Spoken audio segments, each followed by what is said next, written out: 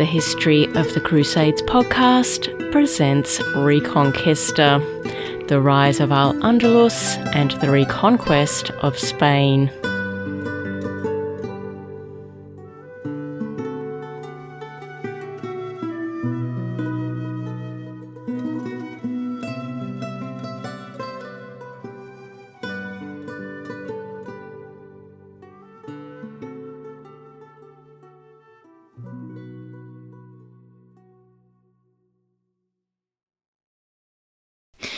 Episode 48, El Cid.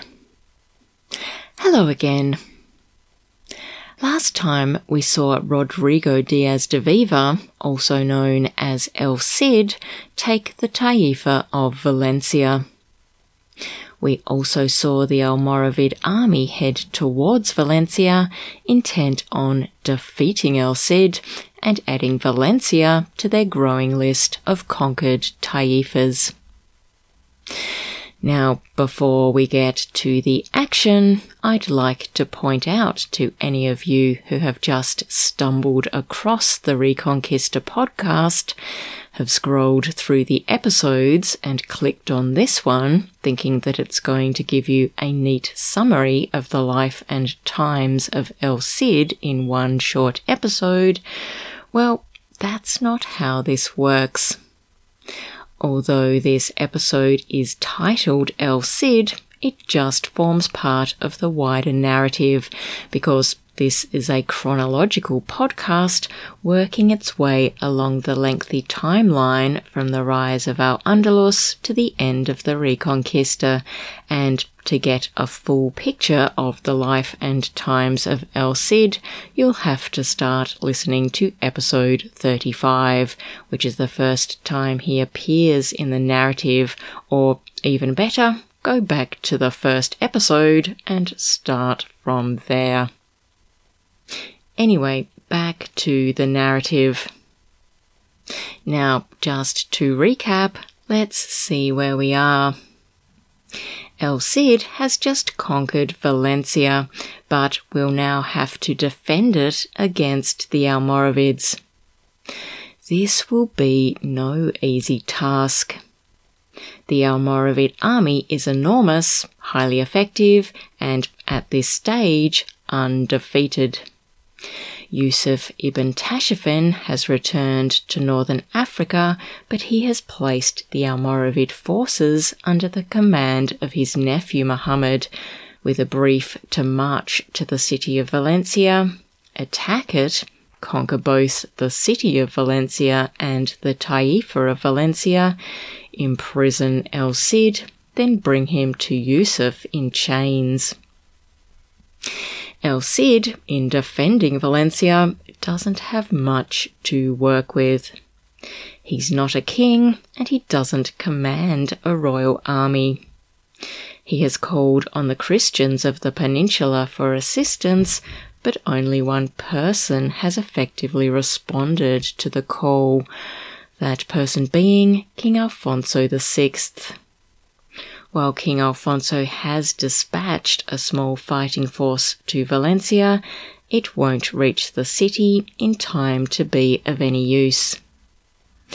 El Cid is also having trouble co-opting the men of Valencia into his army. Most of this trouble stems from the fact that El Cid has just staged a hostile takeover of their city. He had effectively starved the city into submission, forcing it to surrender to him. How do the men of fighting age in Valencia feel about El Cid? Well, apart from the fact that he made them all suffer in order to conquer the city, he is a Christian man, and he's not even a king. He's just a freelancing, mercenary military commander without any impressive bloodlines, who is now claiming to rule the city of Valencia and the Taifa of Valencia, regions with a majority Muslim population. So, if you were a Muslim man living in Valencia, would you be willing to fight for El Cid and lay down your life for him? Probably not. In fact, you would be more likely to work to undermine El Cid and his fighting force in the hope that he would be defeated and you would be ruled by the staunchly Muslim super fighting force of the Almoravids. El Cid was well aware of this and attempted to counter it by telling all the Muslim men in the city of Valencia that they would be put to the sword if the Almoravids besieged the city, a threat likely designed to incentivize the residents of Valencia to join with El Cid to prevent the Almoravids from taking the city. El Cid then confiscated not only all the weapons inside Valencia, but all the iron tools as well, a move which deprived the Muslim residents of any weapons and increased the stockpile of weapons available to his own men. El Cid then ordered his military commanders to take groups of Valencian men outside the city walls on military exercises, expeditions which were designed to sort the trustworthy fighters from the untrustworthy ones. Any men deemed by his commanders to be likely to switch sides and back the Almoravids were not allowed back into the city, but were told to make themselves scarce until the Almoravid threat had passed. And so we come to the place where we left off the last episode.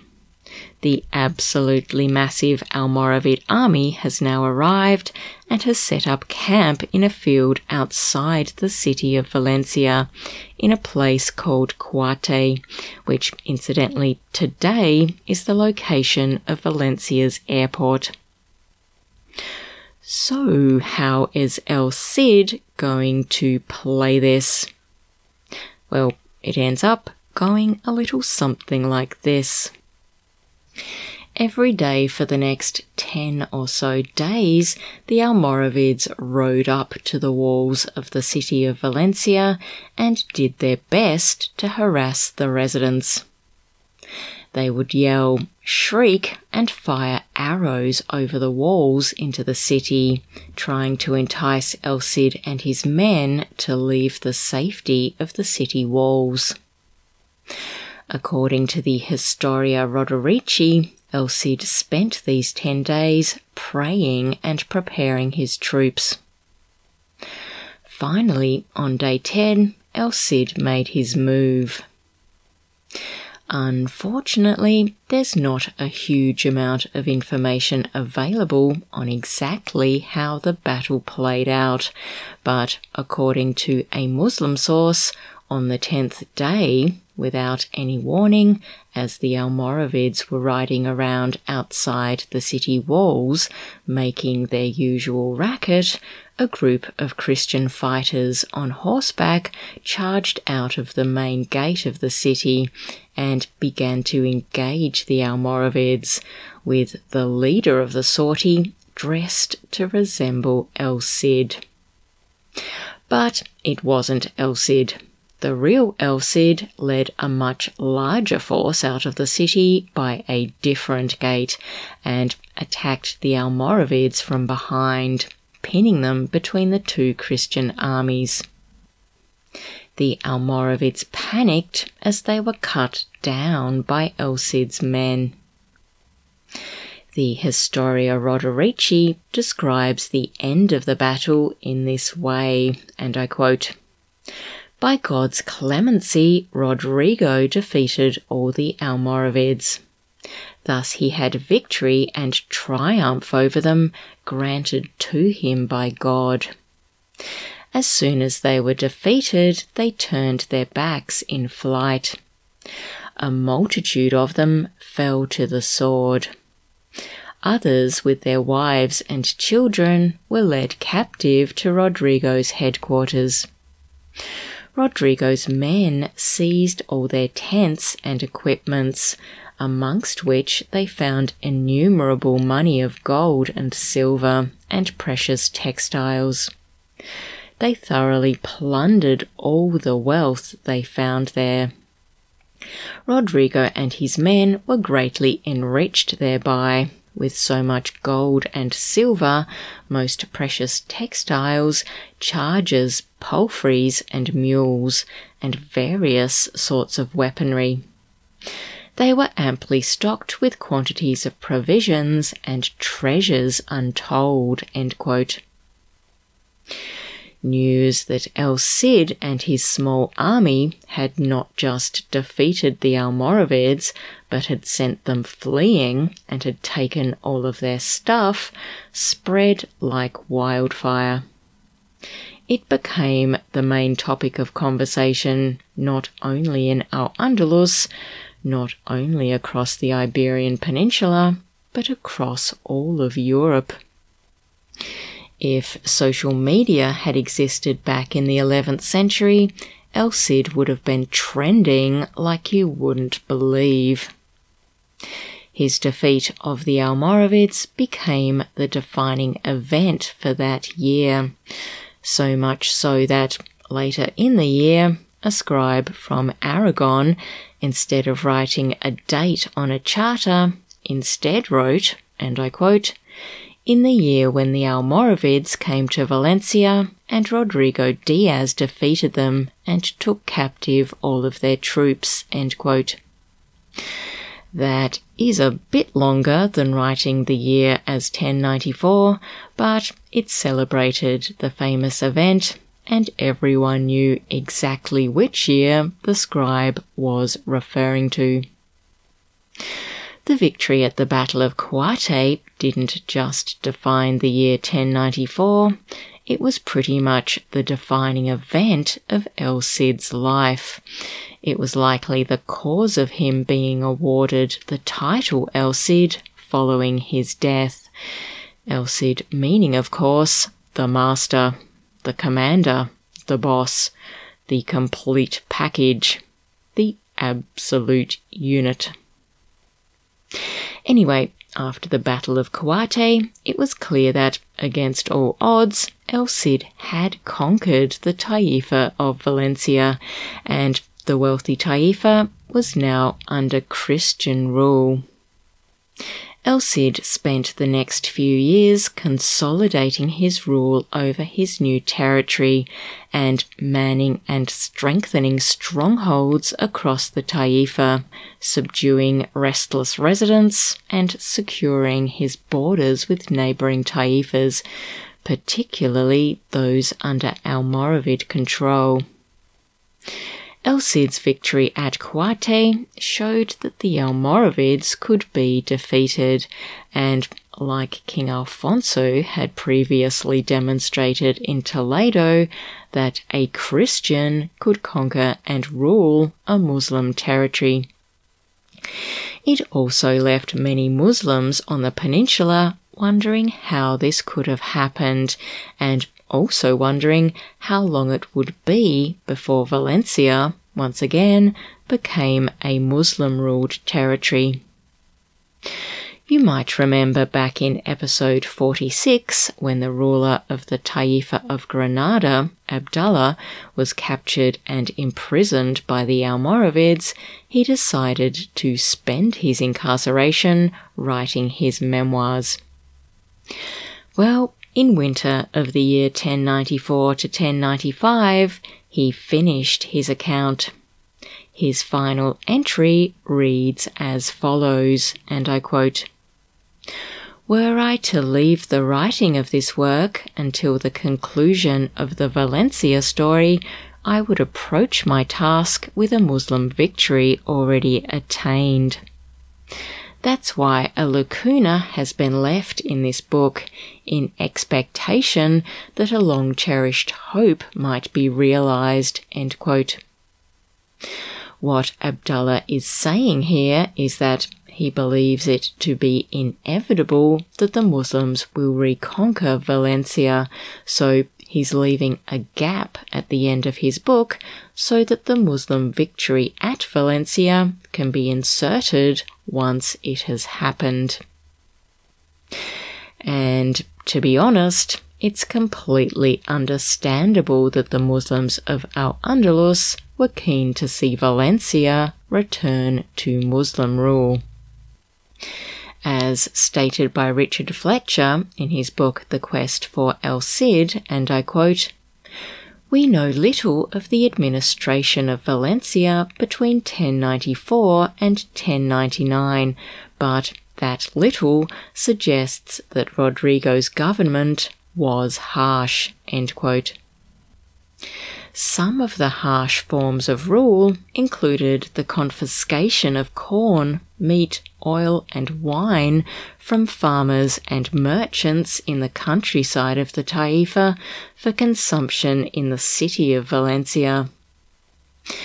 As Richard Fletcher notes, and I quote, "There was nothing pretty or romantic about the Cid's rule in Valencia." End quote.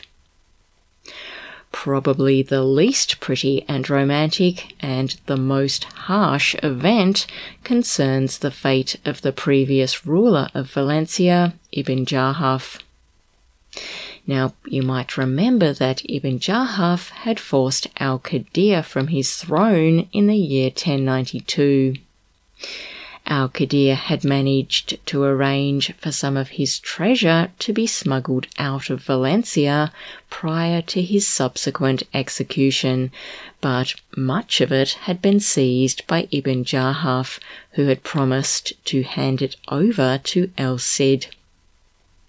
He did hand some of the loot over, but El Cid was convinced that he had hidden the rest of it away, and El Cid was intent on discovering its location. So he imprisoned Ibn Jahaf and members of his extended family, then ordered Ibn Jahaf to be tortured until he revealed the whereabouts of the supposed pile of loot. Ibn Jahaf failed to come up with anything useful, so El Cid ordered him to be executed on the grounds of having killed Al-Qadir and also of allegedly failing to hand over all of Al-Qadir's treasure. It wasn't so much the sentence of execution, but the manner in which El Cid decreed that it should be carried out, which left people squirming in discomfort and disbelief. A pit was dug in the marketplace in Valencia, and Ibn Jahaf was buried in the pit up to his armpits. Then a fire was lit around the pit. Unlike execution by burning at the stake, which is horrible enough, this was less of a burning and more of a slow roasting. It's hard to imagine a more horrible way to die. Completely unmoved by the suffering Ibn Jahaf must have endured, El Cid was all for meting the same punishment out to Ibn Jahaf's wife and children, and was only restrained from doing so after an intervention by his advisors. So you would have to say that, unfortunately, El Cid's skills as an administrator weren't up to the standard of his skills as a military commander. Anyway, the Muslims of Valencia will need to adjust to their new Christian government, as it will continue for a few years yet. Join me next time as we examine the remainder of El Cid's rule in Valencia and return to the Kingdom of Leon and Castile, where some succession drama is playing out. Until next time, bye for now.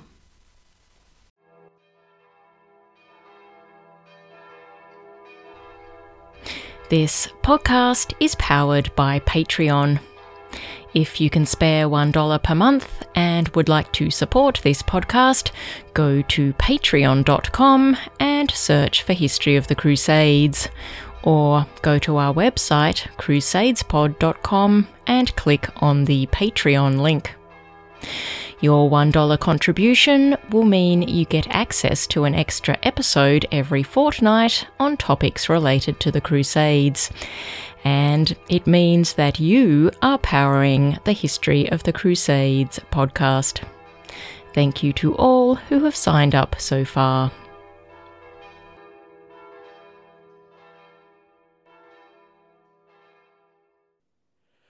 Sanctus,